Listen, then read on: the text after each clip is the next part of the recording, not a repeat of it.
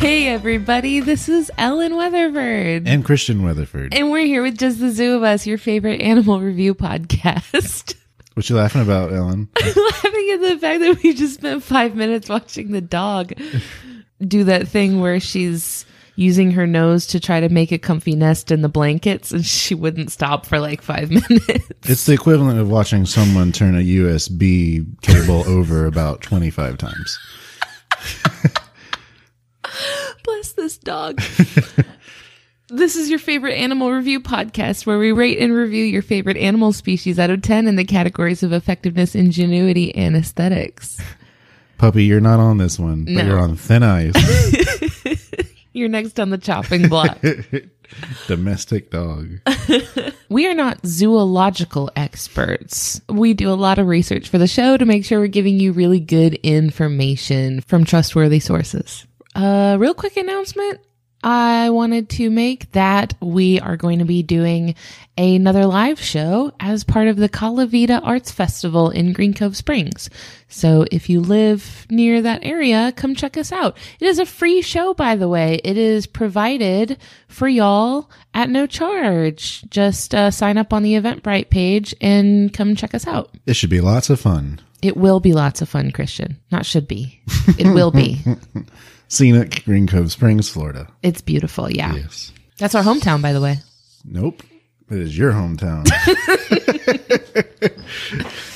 Well, Christian, you are up first this week, and you have our democratically elected poll winner for this episode, which is... Coming in just a skosh ahead of the blue-ringed octopus, I believe it was. It was literally a one-vote victory. It was just razor thin. Yep. So the winner, the common cuttlefish. Scientific name, Sepia officinalis. That sounds good. That's Right? a good name. I don't know if I pronounced it right, but here we go. You know, is it spelled S-E-P-I-A? It is. I think some people pronounce that sepia. Like the color? Yes. Ah, that makes sense for some things I have to say then. Now, I don't know for sure. That's how I pronounce it, is sepia. Sure. So like you said, this species came to us from our Facebook and Twitter poll, but previously it was also submitted by Kyle Rauch. I think just generally as a cuttlefish submission. Yeah. So there are many species of cuttlefish. This one is the common cuttlefish. For this one, I'm getting information from Animal Diversity Web at animaldiversity.org, as well as species-identification.org to help me with some of the family tree stuff, and also the Monterey Bay Aquarium, found at montereybayaquarium.org, and lastly, the Octopus News Magazine online. There's an Octopus News magazine. Yes. I need to subscribe, and I need push notifications. I need to know when there's Octopus News. They can be found at tonmo.com, basically. Love it. So, jumping right into it. Cuttlefish. Let's talk about how big they are. If you had to take a guess, how big? This is maybe unfair because I have seen them. This particular species? Yes. Oh, really? We saw them in the aquarium. I didn't realize that was that exact species. I'm pretty sure it was. They're 4 inches. Well, maybe those were young, because these can get up to... The mantle length of this species is 45 centimeters long, or 17.7 inches. Oh, that's huge. Yeah. The ones we saw in the aquarium were teeny. Yeah, so I'm wondering if they were young or a different species. But anyway, they can weigh up to 4 kilograms, or 8.8 pounds. That's pretty big. Yeah. These are found natively in the eastern North Atlantic, throughout the English Channel, and south into the Mediterranean Sea. They've been recorded along the west coast of Africa as far south as South Africa. So you might notice none of the Americas were listed there. They just don't play with us? Yeah, no. Not interested. Yeah, none of this species over here. And I think I read somewhere that in general there are no cuttlefish in this part of the Atlantic. Oh, that's a bummer. In terms of what part of the ocean, they're found from the subtidal waters to depths up to 200 meters deep, or 656 feet. They do seasonal migrations. So they spend the spring and summer inshore, and they go to deeper waters during autumn and winter. So like during the autumn and winter, the temperature of the deeper areas is more constant. Okay. That makes sense. They belong to the taxonomic family Sepiidae, also known as the true cuttlefishes. Oh, excuse me. Are we gatekeeping cuttlefish now? I think they say this because the Sepiida order that they belong to has cuttlefish and also bobtail squid. Oh. Yeah. Okay. So I think there are some squid that kind of resemble cuttlefish but aren't actually cuttlefish. And of course, they belong to the cephalopoda class that also contains octopus, squid, and the nautilus. Okay. So they're all one big, happy, tentacle-y family. Yeah. Oh, well, class, but yes. Sure. Be like that, I guess. I will. So jumping right into our classification system, starting with effectiveness, this is physical traits. How good are they with those type of things? I had to deliberate a little bit on this one. As you should, to be fair. And honestly, it was basically trying to decide between almost perfect and perfect. What? I settled on perfect with a score of 10 out of 10. Oh, we'll settle for perfect. So let's dive right into it. So first of all, their arms and tentacles. Mm-hmm. Arms and tentacles. Yes. Okay. So this guy has 8 arms and 2 tentacles, and all of them have suckers. So the arms are what you'll usually see, whereas they have 2 much longer tentacles that are usually retracted into the body. Oh, really? Yes. And those only come out when they're hunting. Oh, interesting. I'll talk a little bit more about that in the next category. Sure. But to talk about those real quick, so I mentioned they are stored inside the body or the mantle. They're almost spring-loaded. So when they do use them, they shoot forward very quickly. Oh my gosh. Yes. Wow. So that comes in useful. Next thing I'll talk about is their ability to change color. So pretty common among the cephalopods, I think, but very impressive with the cuttlefishes. So they can change color and texture of their skin using structures called chromatophores, lucifores, and iridophores. We talked about these with the chameleon, the veiled chameleon. Yeah. Well, so chromatophores are just cells that contain pigmentation. Yeah. So what it's doing is it's taking these structures and making some bigger and some smaller. And the different ones have different pigments in them. So resulting in different hues and patterns because it can control different areas of its skin. It doesn't have to be all one thing. So yeah, it has a very impressive ability to change the color and texture of its skin. And again, that will come into play into its ingenuity. And it also has, like many cephalopods, the ability to expel ink. Ah, that's very good. Yes. And next up, their eyesight is very well developed. Oh, I wouldn't have expected that. Yeah. They have a cuttle bone that they use for buoyancy. This is interesting because, octopus and squid don't really have any kind of structure like this, but they use this cuttle bone to control their buoyancy. From what I understand, it somehow lets them control a ratio of gas to liquid in that part of their body. Oh. Yeah. Now, when you say that it's a bone, what do you mean by that? Is it like a calcified structure? Is there marrow inside of it? No, no marrow. So it doesn't function the same way as like a bone in our body would. It's not there to fortify anything. It's just used as a buoyancy device. So this is what you buy in the store, right? The cuttle bone? Yes. And I was going to touch on that a little later. Okay. They have water jet propulsion, basically. Whoa. Where they take in water and then expel it to move very quickly when they want to. Got to scoot. But other than that, their normal form of mobility are 2 fins that run the length of their bodies. So they do like a little rippling effect when they're using them, and they can move in any direction using those fins. It's really cool. Yeah. It's really cool. They have a beak that lets them eat small fish, crustaceans, and other cuttlefish. Oh, yes. Hello. Cannibals. Oh, sure. Go for it. It must be hidden way up in there. Yeah, it's similar to how an octopus or a squid, where it's kind of up in the mantle, hidden by the arms and tentacles. Wow. So they grab their prey and pull them in towards it. How terrifying. Yeah. They have so many babies. Females can carry 150 to 4,000 eggs. They are deposited onto seaweed and rocky bottoms. The young hatch after 30 to 90 days at about 50 millimeters long, 2 inches. A little teeny. Just so little. And they're pretty much born ready to eat small prey. Here we go. Precocious youngsters. Now, here's the part that was kind of giving me pause as to what score to give them for effectiveness. is their short lifespan. They live only 1 to 2 years. Oh. In both the wild and captivity. Wow. They usually die after reproducing. Oh my gosh. Yep. Huh. They're here for a good time, not a long time. And it's also the way they die that kind of made me think about it. So I couldn't confirm that this particular species does this, but I found sources that say most cuttlefish will die in this manner. So many cuttlefish and cephalopods in general will enter a state of senescence. Senescence? Yes. Okay.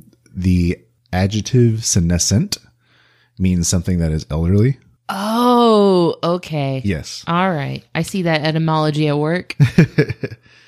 And so when this happens, they will start to rot away and lose their eyesight. Oh, no. Yeah. In the wild, this results in not being able to hunt very well and or being easily eaten by a predator. Sure. In captivity, I guess this is just part of having a cuttlefish in your aquarium or such. So that in captivity, owners will often choose to euthanize cuttlefish once they reach this stage rather than let them suffer. Oh. Yeah. That's interesting. You don't usually hear about wildlife having like such exaggerated traits of aging that's like, well, I don't know. I guess you don't normally hear about wildlife just like surviving to the point where old age becomes their cause of death, right? Right. So in the wild, this usually results in them being eaten by something else before they get the chance to actually rot away to death. Yeah. Whereas in captivity, that's not necessarily the case. Gross. Right. Often the humane option is to euthanize them when they get to that stage. Yeah, that sounds fair. Yeah. So that's the part that kind of made me think about it. Although I guess when you think about it, it really is just what many life forms go through when they get to old age. It's just rapidly shortened time period. They are not here to play games. Nope. They're here to get the job done, and they have just condensed everything that they need to do in a short amount of time. They're all about efficiency now. Yeah, so it takes a ton of energy for them to reproduce. So basically what they do is they hatch. Their main concerns are growing and eating as much as they can, reproducing, and then dying. I would argue that maybe 4,000 babies is too many, and that maybe if they considered scaling that back a little bit, maybe they wouldn't have to immediately die after having their 4,000 babies. So it kind of works out, especially when you consider their interactions with us, which I'll touch on a little later. Ooh, interesting. So, full 10 out of 10 for effectiveness. Sure. Moving on to ingenuity. Yeah. These are things like intelligence, tool use, clever tactics, that sort of thing. Again, full 10 out of 10. Ooh, clutch move. So, cuttlefish in general are very intelligent, along with octopus in general, I think. Mm-hmm. The biggest thing I wanted to give them points for is their ability to communicate with each other. And the way they achieve communication is with changing the color and texture of their skin, and also the way they're moving through the water, and also how they hold their arms and tentacles. Oh, so they're using body language and I was going to say nonverbal cues, but like what else are they like as opposed to verbal? First, I was imagining them saying something like squirt, squirt. Yeah, you know how cuttlefish just say their name to each other? Their English common name to each other? Yeah. Cuddle, cuddle. Sorry. Dang it. Next point I wanted to give them is around their courtship of each other. So like I mentioned, they use color changing to communicate, but in this case, they also use that as a way to indicate a readiness to mate. Aww. Yeah. So males and females will have different colors and textures to use to indicate that. They're getting all gussied up. Right. They're getting dolled up for a night out on the town. So yeah, that's the courtship, but then they also kind of have to compete. I think the case is usually there are more males than there are females. So the males have to kind of not really duke it out. They're usually just intimidating each other. So it's usually the biggest one wins. Sure. And then they have to practice something called mate guarding. This is mine. So I won't go into the dirty details, but because of the way they reproduce, after they are done reproducing, it is possible for another male to come along and mess that up. Oh, I see. I see where you're going. Yes. So after they're done reproducing, that they will continue to guard that mate. to make sure it takes, basically. Wow. Huh. Yeah. Have you seen the video of the cuttlefish? It's a large male cuttlefish who is guarding his female mate. Mm-hmm. Do you know where I'm going with this? Have you seen this? I've seen this story, and I meant to look it up to see if it was this species. So I'm going to do that right now, if you don't mind. Well, while you're looking that up, the large male cuttlefish is guarding his female cuttlefish, and a smaller male cuttlefish sees this going on and decides that he wants to go for a more stealthy, more deception-based tactic to steal the mate. So he actually shrinks himself, like he like pulls his tentacles and fins inward to make himself smaller, and he changes the color of his body and changes the way he moves to look like a female, so that the larger male sees him, thinks he's a female, and is like, okay, you're cool, you can come hang out, and lets the male like into his little, it's like right underneath him, right? It's like under his body.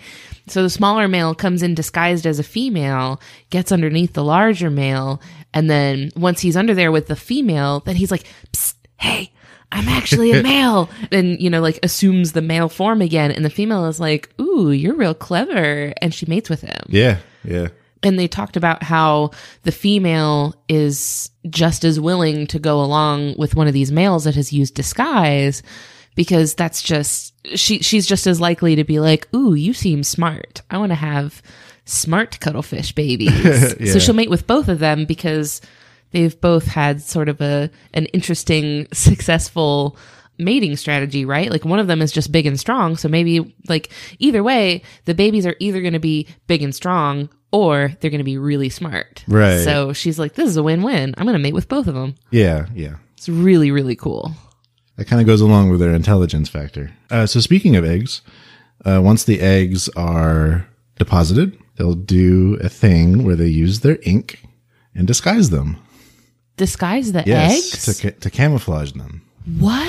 Yeah. I've never heard this before. So they'll look like little grapes, actually. Oh, I love that. Right? I've never heard that before in my life, but that is the best thing I've ever heard. Yeah. Wow. Now, here's the next interesting part. So it's thought that their eyes are one of the first things to become fully developed while they're in the egg. So it's thought that they can see everything going on outside the egg early on in development.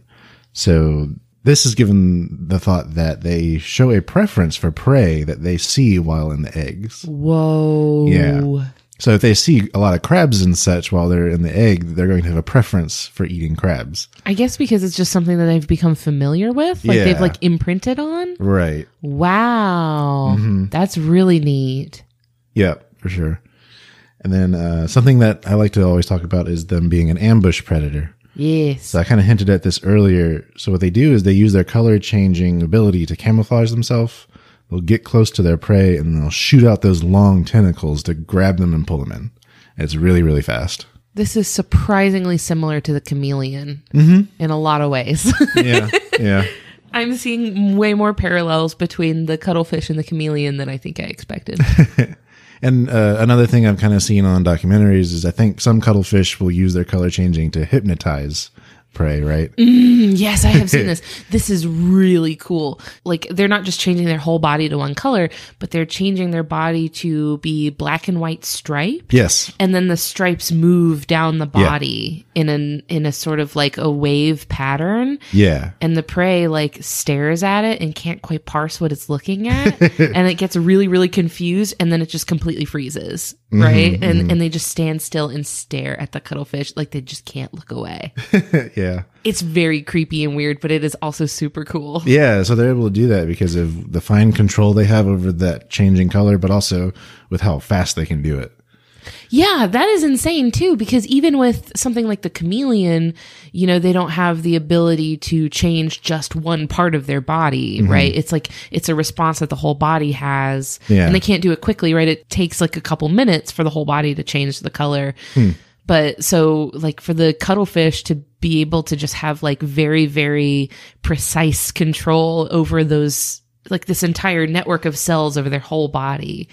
It's just crazy to watch. And that they know that they can trick their prey like that, right? Yeah. They have to know how the mind of their prey works.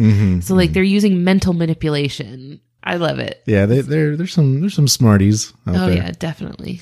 And then finally, the ability to ink escape. There you go. So they'll, of course, like many animals like this, they'll expel a bunch of ink into the water to confuse the potential predators for them to get away. Smoke bomb. Basically, yeah. Now, on to our last category, aesthetics. Again, a full 10 out of 10. Oh, it's aesthetics. a perfect score. Yeah. Oh, it's been a while, hasn't it? Yeah, I think I felt like this one deserved it. It joins the ranks of the Jaguar. It's up in the Hall of Fame now. Yes. Way to go, Cuttlefish. You did it.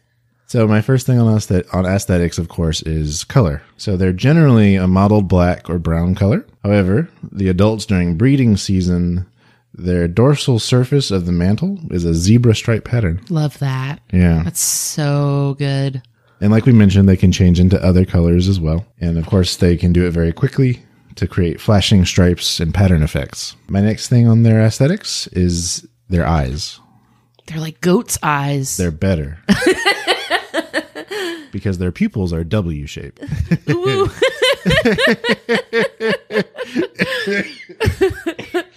Dang it. Yeah. Yeah, so the pupils are W-shaped. I think they're very interesting to look at.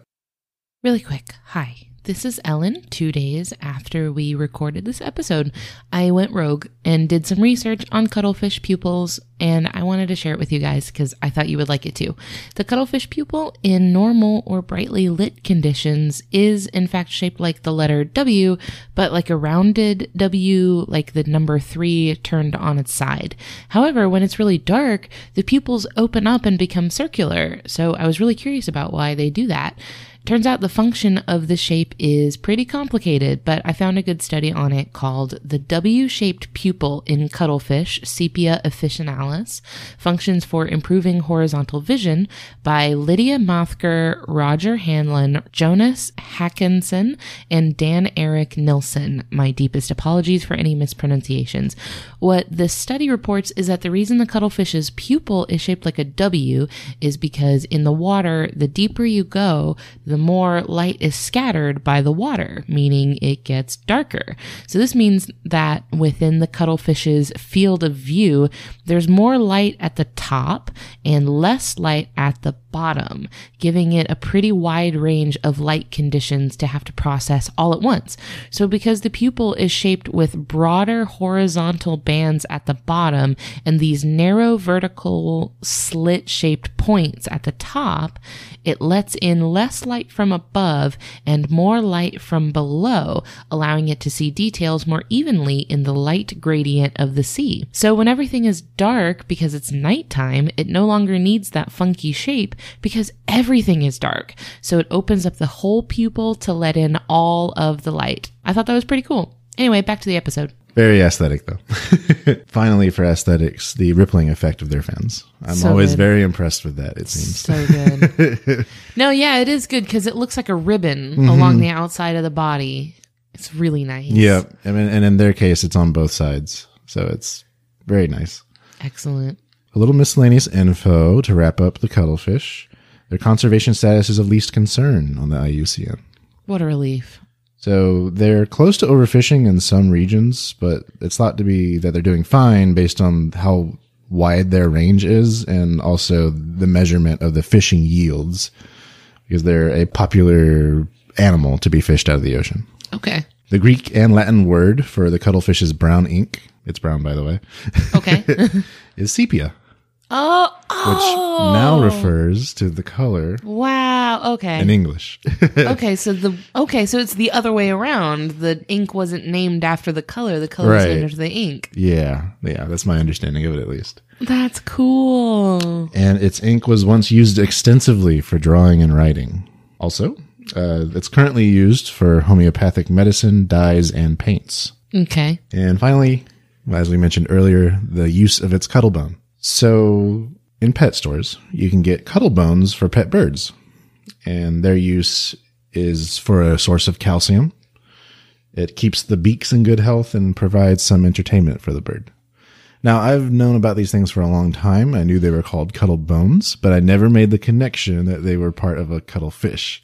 Yeah, I worked at a pet store for like 2 years and never made that connection. Yeah. I guess because I assumed that the cuttlefish being an invertebrate, I assumed that it just had no bones in its whole body. Right. So like the word bone didn't trigger any sort of association for me for the cuttlefish. Yeah.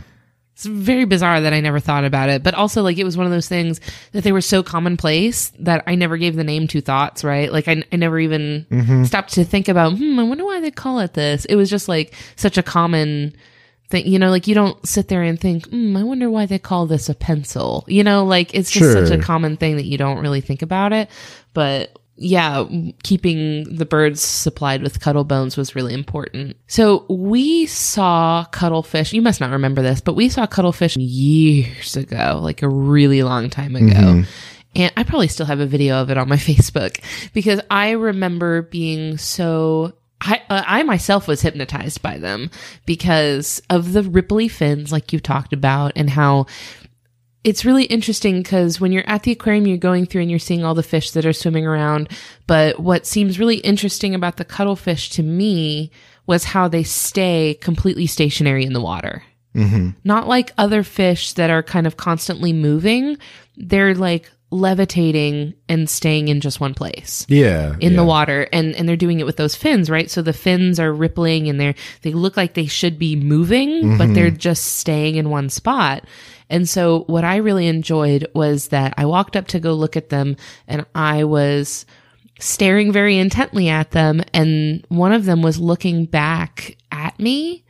And I kind of moved like a couple feet over and it turned to follow me. Ooh. It was watching me. It was very intently staying completely still, watching me and following me. I also do this sometimes. But you don't get interaction like that with other fish, right? Right. Like, well, I mean, they're not a fish, but you don't get interaction like that with other animals at the aquarium, I find usually because, you know, they're just not that interested in you, right?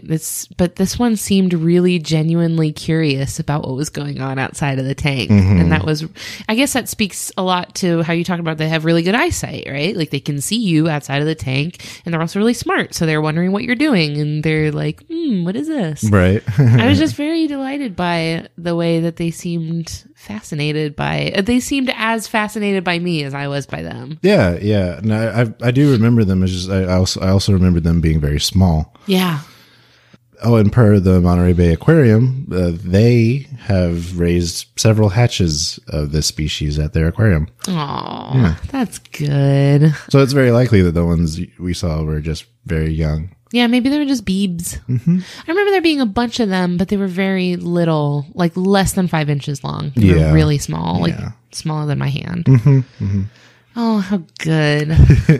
Now I hope that we get to see some more with like a deeper appreciation for, because I knew about them. Like I knew about them in the sense that I knew what they were and I knew that they were kind of squid-like and that was it. Sure. Like I didn't know all this other cool stuff that they were capable of. Yeah, they're very interesting. And I think it also adds another kind of level of wonder. Yeah. When, you know, we would have to cross the entire Atlantic Ocean to see these things otherwise, like outside of captivity. Yeah. I think that a lot of people assume that invertebrates are not smart because their nervous system hasn't developed the same way that vertebrates have, you know? So I think a lot of people assume that invertebrates are not as intellectually capable as vertebrates, but you've got different types of octopus and cephalopods that are actually really, really smart. Oh, yeah. So it seems so otherworldly, right? They seem like aliens that have come from space to show us the way. Yeah. So very capable, very smart, very cute. That checks all of our boxes. That meets all of our criteria. Great job, babe. Thank you. You're welcome. For this week's episode, we would really like to thank our patrons on Patreon for helping us make this show possible and helping us grow. This week, we'd like to thank Ashley Tucker, Brianna Feinberg, Jacob Jones, Christina Sanders, Megan Clark, and the Jungle Gym Queen. Thanks, y'all. Thank you, everyone. All right. So that was my perfect mollusk. What do you got, baby? I have a less perfect mollusk. Womp womp. I have this week, for your listening pleasure, the giant African land snail. All right. Often abbreviated to gals. Often? Yeah. Like, I looked it up. Oh. They call it, a lot of people call it gals. Huh. Yeah. So the scientific name is Achatina fullica. How pretty. Yeah. So actually that name Achatina comes from the Greek word for agate. Like The jewel? Or yeah. The It's gem, like, I think should it's like say? a gem, something Yeah. like that. Yeah. But meant to describe the pattern of their, like just the way they look, I guess. Okay. Agate. This species was submitted by Megan Inez Clark as well as Dalton Weeks. All right. Thanks, y'all. I think probably inspired by the picture that's been going around on the internet of like a person holding one of these. It's Big Snail, right? Huge snail. Like Gary from SpongeBob. Bigger. What? Well, if you think of how like SpongeBob is the size of like, I'm assuming to be a kitchen sponge, Gary's probably really not that big. Yeah, you're right. If he fits on pineapple. Yeah, he's probably little.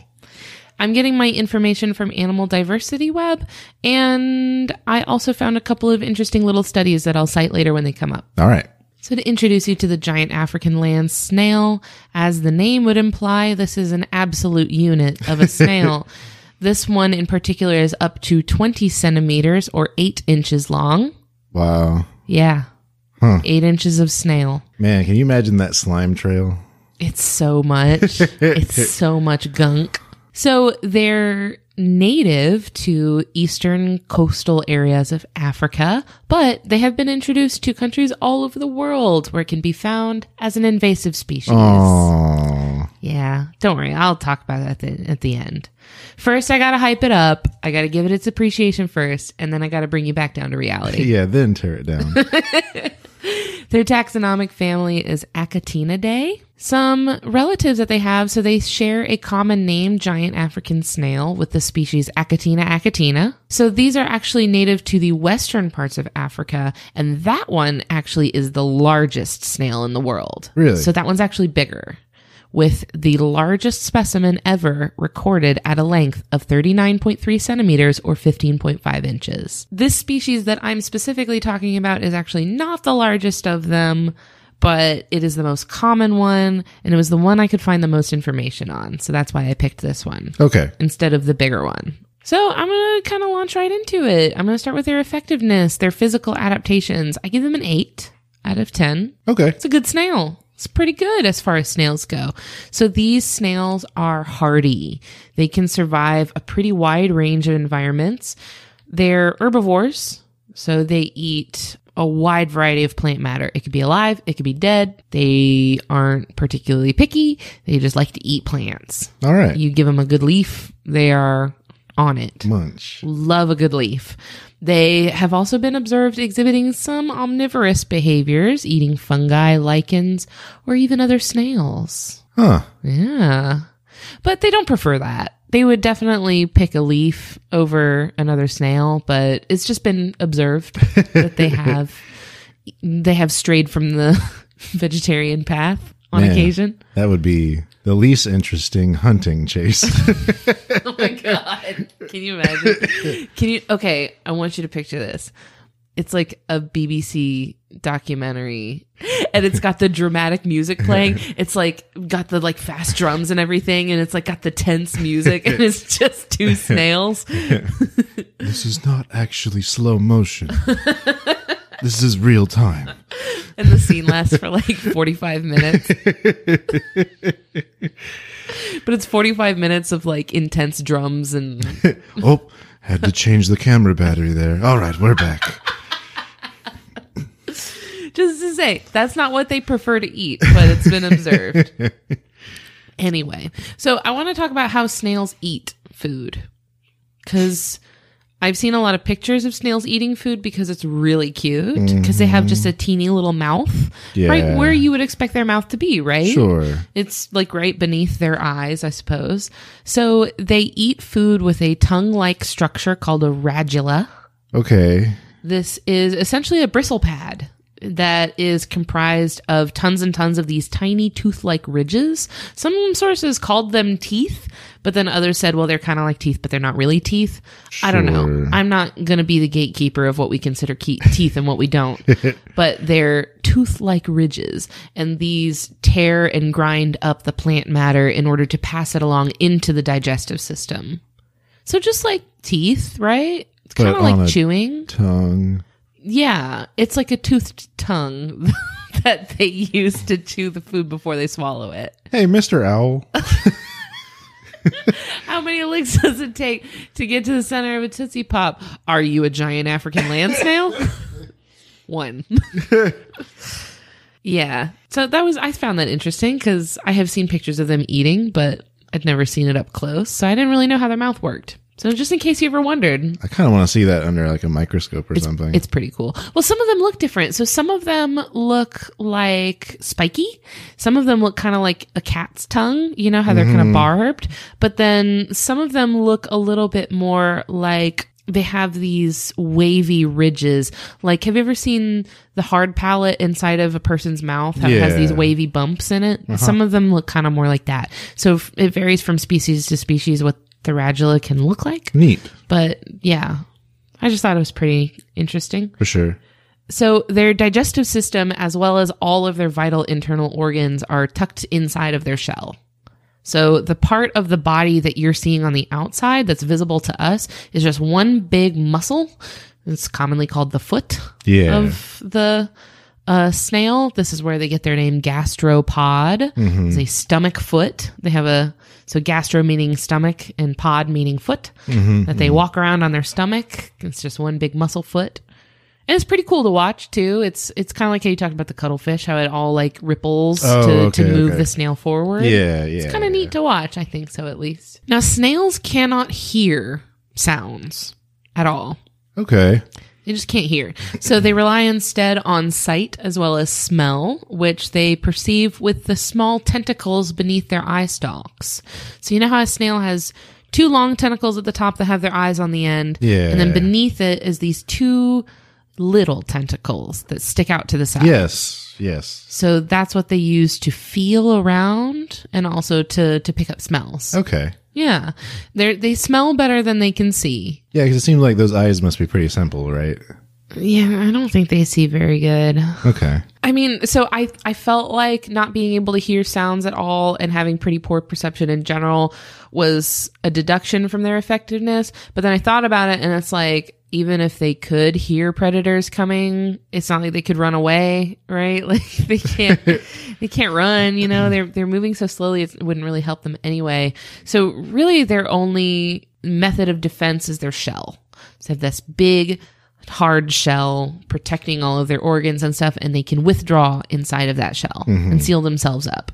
So that's a pretty decent strategy, especially once they get to their full size, right? Once they get to their full size, and that's like, you're talking 8 inches of just solid armor, you're probably going to be okay. But you have to make it that far, right? Like when you're a baby and you're just a little teeny tiny little snail, then you're easy pickings. Yeah. Although I wonder if any like big predators would try to mess with them. I saw that they can be preyed on by some larger mammals, but I saw that wild pigs like to eat these. Yeah. So I admittedly am not very knowledgeable as to what parts of Africa certain animals are in. I guess what I was thinking of, maybe hyenas? I don't think a hyena would eat this. It has the jaw strength for it, I think. I mean, they have the jaw strength for whatever they want, really. They will chew through space and time. I don't think a hyena would eat a snail because, I don't know, because I said so. Do people eat these snails? Yes, but I'll talk about later why you should not do that unless you have cooked it thoroughly first. Don't eat them raw. You're not going to want to eat these as like escargot on your plate. I don't think escargot is raw. Is it? You would know better than me. It's not. It's basically boiled in butter. Gross. Delicious. So nasty. Oh, and their shell is cone shaped rather than being sort of, how would you describe it? Gary from SpongeBob. Gary shaped. You know how it's like kind of like a flat disc shaped almost. Like a garden snail. Yeah, theirs is more cone. Yeah, and you usually see that shape in aquatic snails, right? So that shell is also typically brown colored, and that blends them in with dead leaves, soil, things around where they're going to be hanging out typically. But I did see some pictures of albino ones. Okay. Which I thought was weird because I hadn't thought of there being albino snails before. Sure. That was not even a concept that had ever been in my brain. And I was like, oh my gosh, there's albino snails. I mean, just the concept of albinism in invertebrates in general, right? This is surprising to me. I was like, I had never put those two concepts together in my brain. But okay, yeah, I saw pictures of albino snails. I thought that was cool. So the thick, slimy mucus that they secrete is important because it allows them to move over rough and jagged surfaces like tree bark or something like that, or rocks without damaging their soft underbelly. Oh. So that mucus is really thick and it fills in gaps and reduces friction. Huh. Yeah. It's like a protective measure that they use. That's cool. Yeah, I thought that was neat. So like all other land snails, giant African snails are not individually male or female. Really? Each snail has both male and female organs. Okay. But they cannot fertilize their own eggs. So they still have to mate with another snail. So when this happens, whichever snail is the larger of the two takes on the role of a male, and the one that is smaller takes on the role of a female. When this happens, they can lay up to 500 eggs per clutch. Wow. That's very many. It's not as many as 4,000, right? I wish you hadn't hyped up the 4,000 babies of the cuttlefish, because then this would seem way more impressive. Yeah, this is the only category the cuttlefish is outperforming it in. Okay, sir. Listen, this snail is doing its best. And they have a clutch of these 500 eggs, up to 500 eggs. Sure. They have a clutch every 2 to 3 months. Wow. So this is actually one category that they kind of have on the cuttlefish, right? Other than just the one and done of the cuttlefish, they're having a ton of babies. So that's their effectiveness. They're pretty good snails. For ingenuity, I'm actually giving this one a 6 out of 10. Okay. Which I don't think I expected. I expected it to be like a 1 or a 2 because it's a snail. But then I had to confront my own biases. So these snails are nocturnal. They hide from heat and predators during the day by burying themselves in the soil. So they'll actually dig underground and completely bury it into the ground and hide until nighttime. Interesting. So when temperatures get too cold, they can enter this slowed down state called estivation, where they seal themselves up with mucus inside of their shell and basically take a great big nap to conserve energy until temperatures increase back into a preferable range for them. Snails also communicate with each other for mating purposes. So this snail is totally solitary and doesn't like to hang out with other snails, but they do actually communicate with each other to mate with courtship interactions where their body language cues to each other whether the snail is initiating courtship and also whether that snail is receptive of the courtship. Whoa. Yeah. So different things like the way that they hold their head, the way that their tentacles on their head are being held, and they have this own little body language that they understand that they're communicating to each other with. Yeah, I didn't expect that level of like interaction between them. And they are selective, right? Like they won't just mate with whatever snail comes their way. They're kind of choosy about it. Sometimes they'll be like, I don't think so. That's got to be just devastating. Yeah. Like, oh, geez, it took me 24 hours to get over here from 3 meters away. A crushing blow. I'm just going to bury myself in this dirt if you don't mind. I too bury myself in the soil upon any rejection. Yeah. So I found that I had assumed that being a snail, it was unintelligent.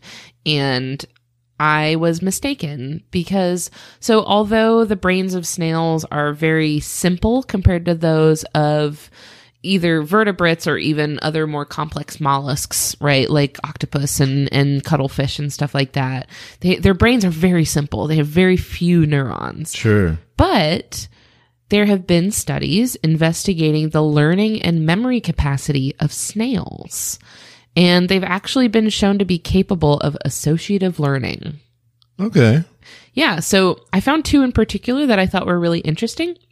The first one was a study in 1974 on wild garden snails, Helix aspersa.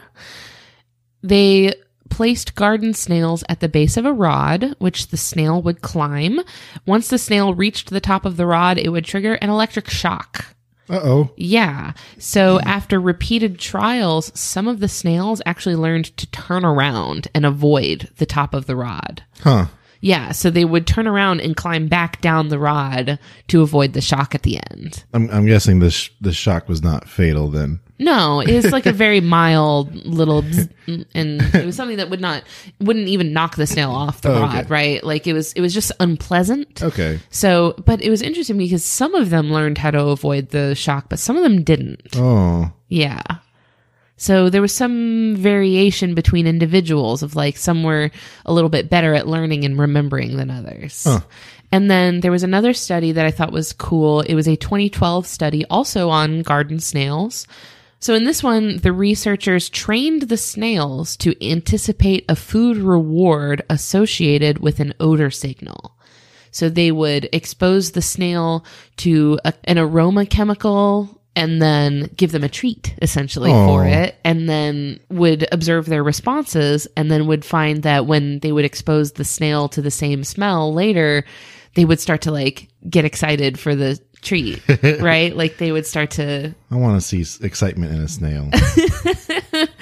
It was essentially a Pavlovian response. But since they can't hear, you can't associate a sound with a treat. So it was cool how they had to kind of be like, what is a snail going to respond to? Yeah. What can the snail perceive? I mean, it makes sense, right? To use the one sense that they are best at.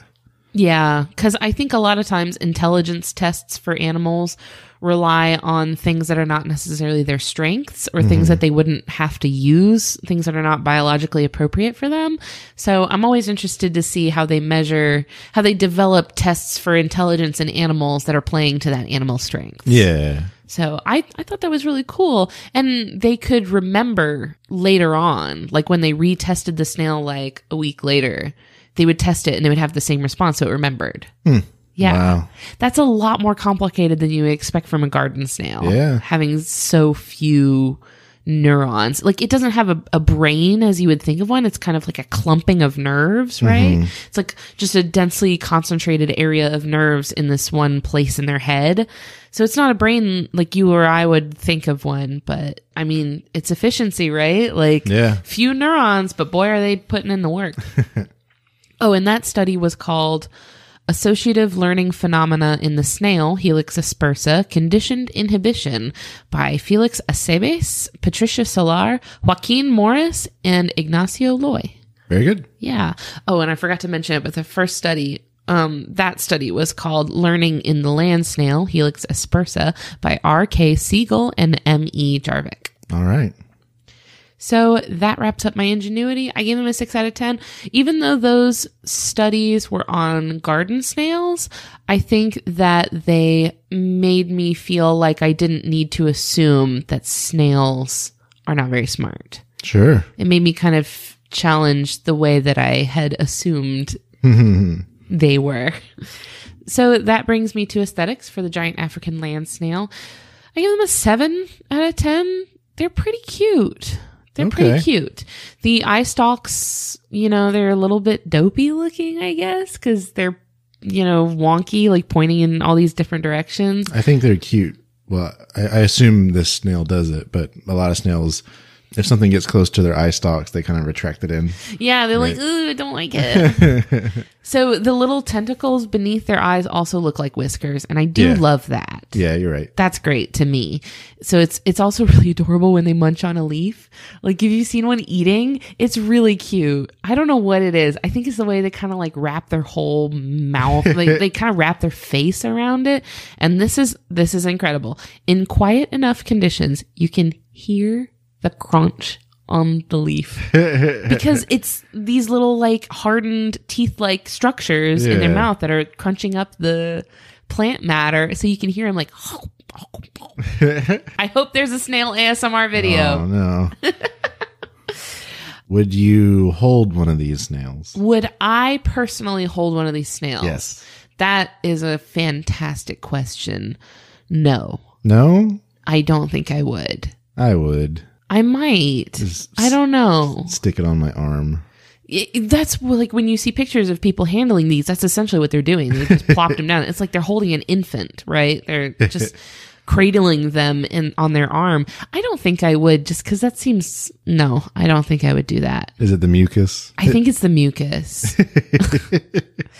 Yeah, so the spiral shape and the brown stripes of the shell is pretty pleasing, but the foot is slimy and brown, and it looks like a big wrinkly booger, so I can't give them too many points for that. I can't give them too many for their aesthetics, so... Poor snail. Sorry. It's a 7. That's a passing grade. You're right. They're okay. They're kind of cute. So miscellaneous information for this snail. Due to their high reproductive rates, adaptability to diverse climates, and their accommodating diet, which is to say that they will eat just about anything, the giant African land snail is a very successful invasive species. Considered one of the most invasive species in the world. I think it was considered the most land damaging mollusk. Really? In the world. Okay. Like the one that is doing the most damage on land. It can be found in tropical and temperate areas pretty much all over the world, where it has been introduced by coming in on imported plants. And due to their large size, once they reach adulthood, they have pretty few predators. So their exponential population growth goes pretty much unchecked. Huh. Yeah. And then once they've established a breeding population, this bottomless appetite that they have, right? They're huge. They have to be constantly eating, causes extensive damage to crops and agriculture wherever they go. Huh. Yeah. It is actually illegal to keep them as pets or even to import them in the United States. Wow. If you are caught with one, you are in big trouble. Huh. And if you see one, you're supposed to report it to your like Fish and Wildlife Commission so that they can deal with it. I wonder how fast they come out for those. They probably don't need to come out that fast. Like, we've got plenty of time, y'all. It is a bad idea to keep them anyway. You don't really want to, because their mucus can carry a parasite that causes meningitis in humans, which goes back to when you asked earlier about eating them. Oh. This is why you don't want to eat them. You could get meningitis. It's a parasite that they can carry on them in their mucus.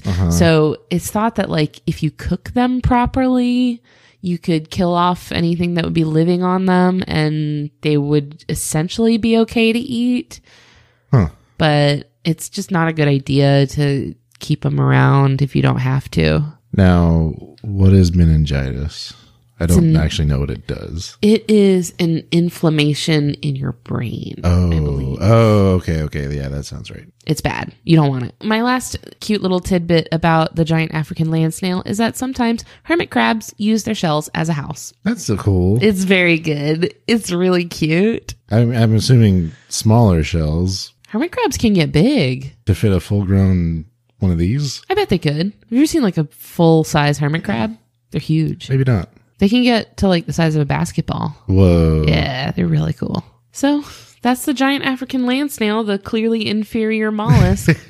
You brought such heat during the first segment. It really made my snail look like garbage. No. Our fans brought the heat. I thought we were going to have so much fun. I thought this was going to be evenly matched. I was so sorely mistaken.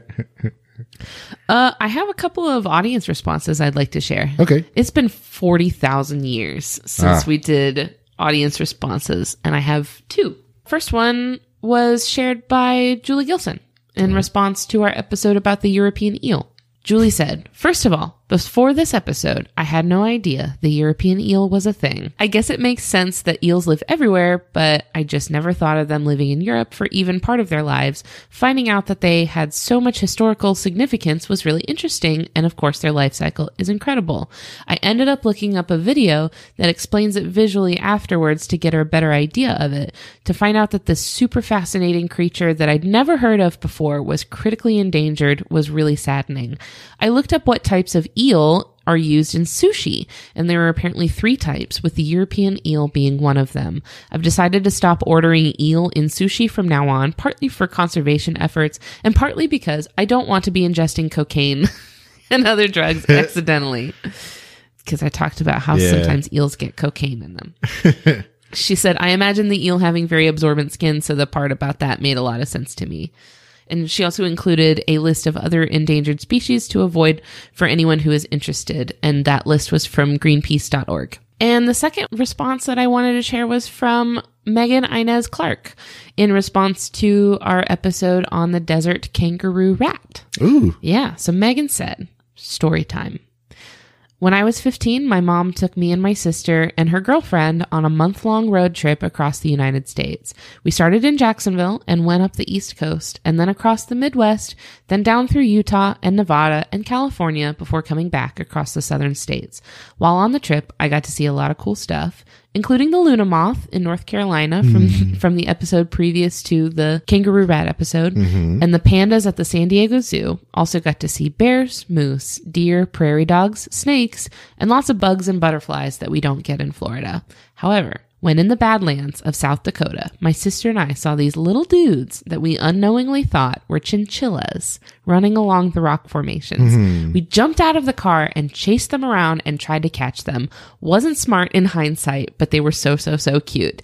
I knew they weren't actually chinchillas because of the internet, but I never knew what they actually were until I listened to the kangaroo rat episode.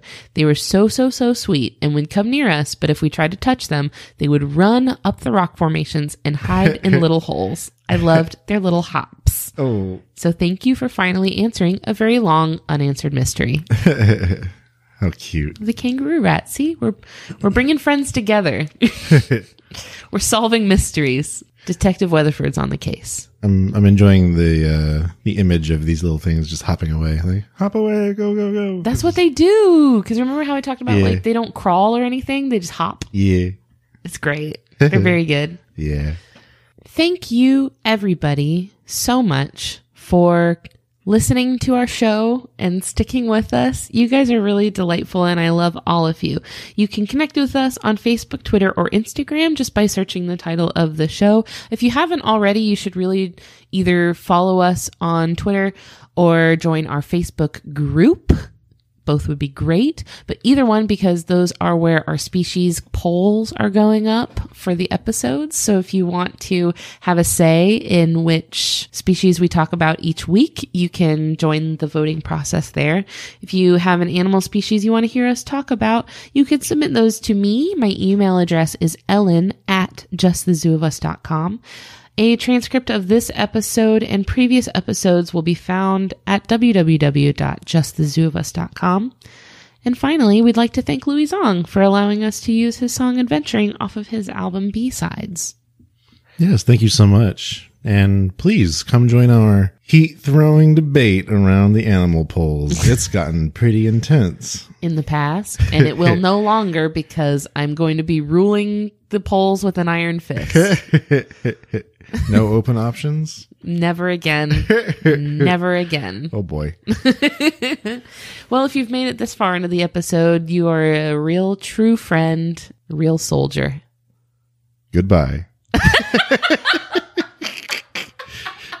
I love you. Bye. Bye.